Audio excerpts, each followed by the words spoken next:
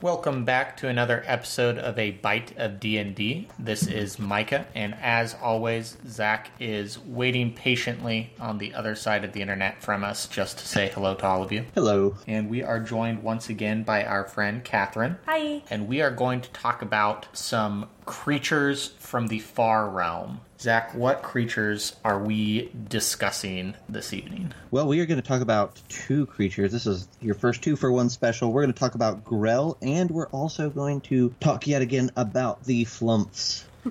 Everybody's favorite parasite. Yes. So, if you are looking for these creatures, you can find the Grell on page 172 and the Flumphs on page 135 of your monster manual. And these are certainly one of the more interesting creatures, the Grell. Bizarre. Yeah. They are just your typical floating brain with a large bird beak sticking out of it, because why not? Got 10 giant tentacles that will wrap you up and carry you away to be a snack. These are relatively unique in that they are not, well, I suppose it depends on the edition you are coming from, but my favorite is probably from an article we found back in a Dragon magazine. What year was that, Zach? 1998? Yeah, they're 1998. They're just, I think that if you just read through the monster manual and you're looking at, like, oh, tell me about these creatures, I don't get a lot of inspiration from that. At least where both of these are concerned.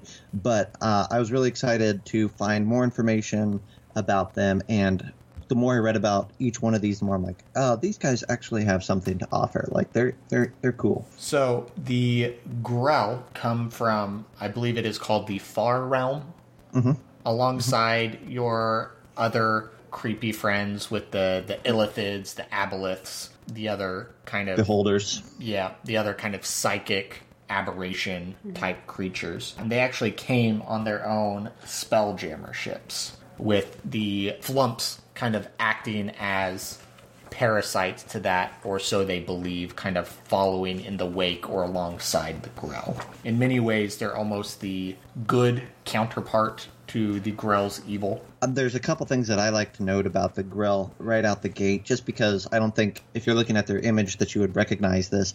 These are, if you look at their stats, they're about the same stat-wise as, like, an adventurer. So they aren't dumb, they aren't weak, they aren't any of those things. They are statted similar, but they are completely alien. And so the idea of them having their own spelljammer ships, I think, is fascinating. I think it's a great way to, if we're adding flavor and we're talking about how to put these in your campaign, I think that the idea of them having spelljammer ships is fascinating, and it allows spelljammer ships to be bizarre and alien right from the gate, and I think that can be a great introduction into that kind of gonzo atmosphere that spelljammer can have. And I also think that they're a great intro, like you said, to the deep realm, the far realms. They're CR3, which is not super high. In past editions, they could go much, much higher. They're medium-sized here. In past editions, they've mentioned that they can get all the way up to gargantuan size. So you have just a huge range of flexibility and ability within these creatures. There's so many things about them that I think are fascinating. They can create portals, maybe not in their stat block, but in their flavor. They can create portals. They fly by anti-gravity fields. There's just a lot of that weird stuff that I think a lot of times, at least and I know Micah likes to inject into their campaigns, this technology, but with a weird twist. Well, and I kind of want to dive into that flavor aspect of them, because in the monster manual, they don't necessarily have these other abilities, but as we were talking about what we saw in the Dragon magazine and stuff, I really like the idea of, with that kind of anti-gravity field around them, that when your players go to rush up and attack these things, suddenly that barbarian's footing kind of feels a little different. Yeah. He feels a little bit different, and maybe he begins to, like, float and spin out of control out of his charge as he realizes that things are not working the way he would have imagined they would be. And just kind of throws a fun little wrench into people's plans that won't necessarily impact it too bad. I would not stop a barbarian from them being able to attack this thing, but maybe just give them a little bit less control over their movement, give them another little obstacle that they have to deal with while fighting this thing. Because on its stat block alone, it's not necessarily that interesting, and that's one way you can inject a little bit more nuance into a fight, give it a little bit more of a quirk to make that a little bit more memorable than just a beaked brain. Yeah, the only thing I would note with these, as far as their stat block goes, is I love that their tentacles feel overwhelming, especially for lower level parties. I mean, if you fail your con save, you're poisoned, you're paralyzed, and you're grappled. Like, that's a lot to dump on one character, and I think that well, they're called floating ambushers, right? Alien devourers. Like, to me, that feels like that. Like, if you got ambushed by this thing, you failed your save, and I'm like, okay, so you're this, and this. That player is in a panic at this point, and I think that that's good. That's a good way of heightening drama. You know, if you just say, oh, you're paralyzed, well, I know how to deal with that, but I don't maybe know how to deal with all three of these things at once. So that's cool for me. Well, and we've talked about how you may be picked up by a giant rock or like another more typical creature before, and that sucks, but you're like, all right, I've seen this before. If you are grabbed in the dark in a cave, you're down in the Underdark by this thing, and you start floating away in a giant brain, maybe mechanically it's similar, but that's a whole nother feel mind game going on right there. And you're paralyzed. Like, personally, I mean, this might come from being new, but like, paralyzation is like the scariest thing that could possibly happen to an individual character in something like this, in my opinion. Like, not in a huge encounter or anything, but like, just because you can't yell for help, you can't, cast a spell with your 3 free fingers or whatever. Like, I think it also provides a really good way. You were saying, like, heightening the drama. I think it provides a really good way to have some party bonding. Because, when one character's in danger, everybody probably, hopefully, will want to go save them. And so it creates, new dynamics for them to roleplay off of later, which I think is a good way to do it. That's a very good point. That's a great point. There's always bonding through, and even if they die, maybe there's bonding through tragedy. Yeah.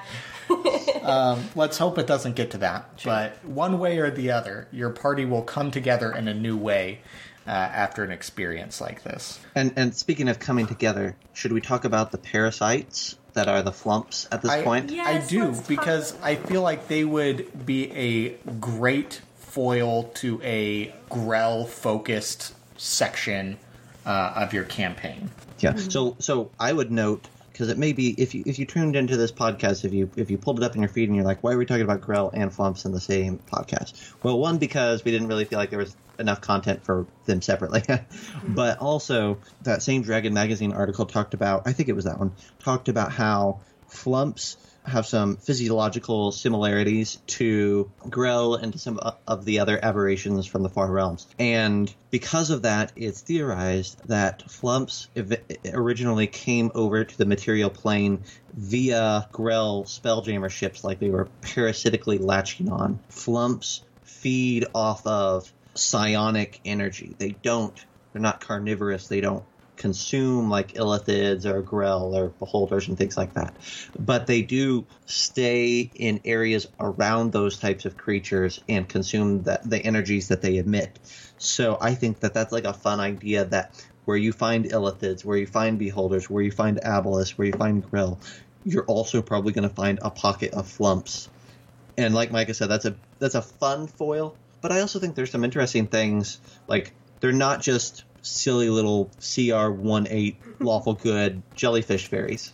No, these are actually smarter than the floating brain. The Grell are literally a floating brain in a beak with a 13 intelligence. The Flumphs are at a 14 intelligence, and the book describes them as beings of great intelligence and wisdom, possessing advanced knowledge of religion, philosophy, mathematics, and countless other subjects.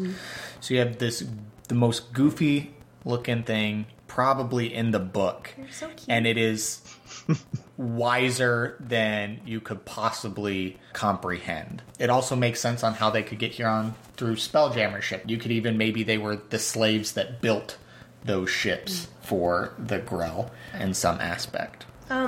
I, just a little bit further down in the psionic siphons paragraph, the thing that really struck me the most about Flumphs in general is the fact, the push and pull sort of factor, that flavor, I guess, that's added in about they are lawful good creatures. Like, they despise a lot of the evil that they are around, but they have to feed off of these terribly evil creatures most of the time. So I think it's a really cool dilemma, I guess, for, even if the adventurers don't know about it when they first meet them. Mm-hmm. Oh, go ahead. No, keep going. I'm happy with what you're saying. Go ahead. Even if the adventurers don't know about it when they first meet them, it actually could lead to some adventurer/creature roleplay and development and relationship building and collaboration and stuff like that, I'm super new, but I haven't seen that in a lot of the rest of this book. Mm-hmm. So I think it's a really cool, different aspect to bring in, and to have something so deep in the Underdark and have it be one of the like few genuinely good things to run into in the Underdark. Yeah. Well, and what I was just thinking about when you were talking about that is that, so you may be tasked with, or you may stumble across an illithid lair or any of these things, right? And they have pockets of flumps. If you kill that illithid, you have in a sense killed those flumps, because the flumps are feeding off of the psionic energies of the thing, and they can't get that from a whole lot of places. Well, and the book even says that they would almost sacrifice themselves for you to rid the area of it. Mm-hmm. But I think that there's a lot of parties that would still feel like that was a moral dilemma or an ethical dilemma to, okay, is this illithid harming anything? What's it doing out here? Is killing this illithid worth also inadvertently killing this community of flumps over in this way? I like that part of it. I think that's where you bring in the relationship building between these creatures and the players that Catherine was talking about. I mean, I think it would be fun to have maybe a community built up above ground where they've kind of adopted in these flumps, because there's enough people and enough mental energy there that they can feed off of, and they don't ever take in excess. They don't want to harm anybody. And maybe these flumps then become professors at schools or academies and help these lower life form humans and half-orcs and elves or whatever else learn and develop with these advanced pieces of knowledge that they are all comprehending. Right, like that could be a whole arc of, or it could turn into a whole arc of like how all the different people adjust to having these creatures around. And well, especially if it's in a community that like you went to help with like an illithid problem or something anyway, so they're used to this type of creature feeding off of them, coming in the night, stealing their citizens, and then you come back out with a similar type of creature that still feeds off of those psychic energies, and just that tension between those two groups having to come together. And there's definitely some great role play and kind of dramatic moments that could come from that. I really was, the other thing that I would note with the flumps, because I'm not a huge fan, but they serve a big purpose. And the reason that they're in this book, I think, is because they serve a very specific purpose that nothing else does. And that's that there's this whole underlayer of the material plane called the Underdark that is full of vile, evil creatures. Literally 99% of everything down there wants to kill you, wants to eat you, wants to enslave you. The mushrooms want you dead. Exactly.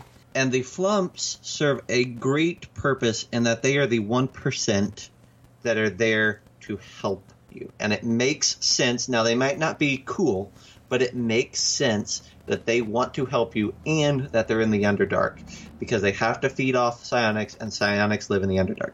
So to me, and then the fact that they are super smart is so that they're not super pointless, right? If they're the only thing that's good down there, if they're the only thing that's willing to help you, then if they're super dumb, then what are they even there for? But the fact that they're intelligent gives them something to contribute to your party as you're traveling through the Underdark. They can be those creatures down there who have a reason to offer you guidance, to offer you information, to lead you through the most secret ways. So I would say don't discount them because of their visual, because I think that's exactly why they're here, is to be the thing that's different. What I'm hearing is that if the Flumphs did not have their intelligence, they'd be the Jar Jar Binks of the Underdark. That's 100% true. And they would not be in the monster manual at that point either. I think they would be in the monster manual, but there'd be a lot less love for them in the monster manual. Is there anything else that we want to talk about with regards... we didn't talk about the stat blocks of Flumphs, but really that's because they're CR 1-8. They're not meant to be fought. If you go in trying to fight a Flumph, you're going to kill a Flumph. Also, shame on you. Yeah, and shame on you. I would say the one interesting thing about them is that despite the fact that you are most likely going to kill these things in one hit, their melee attack actually isn't that bad for how low of a CR they are.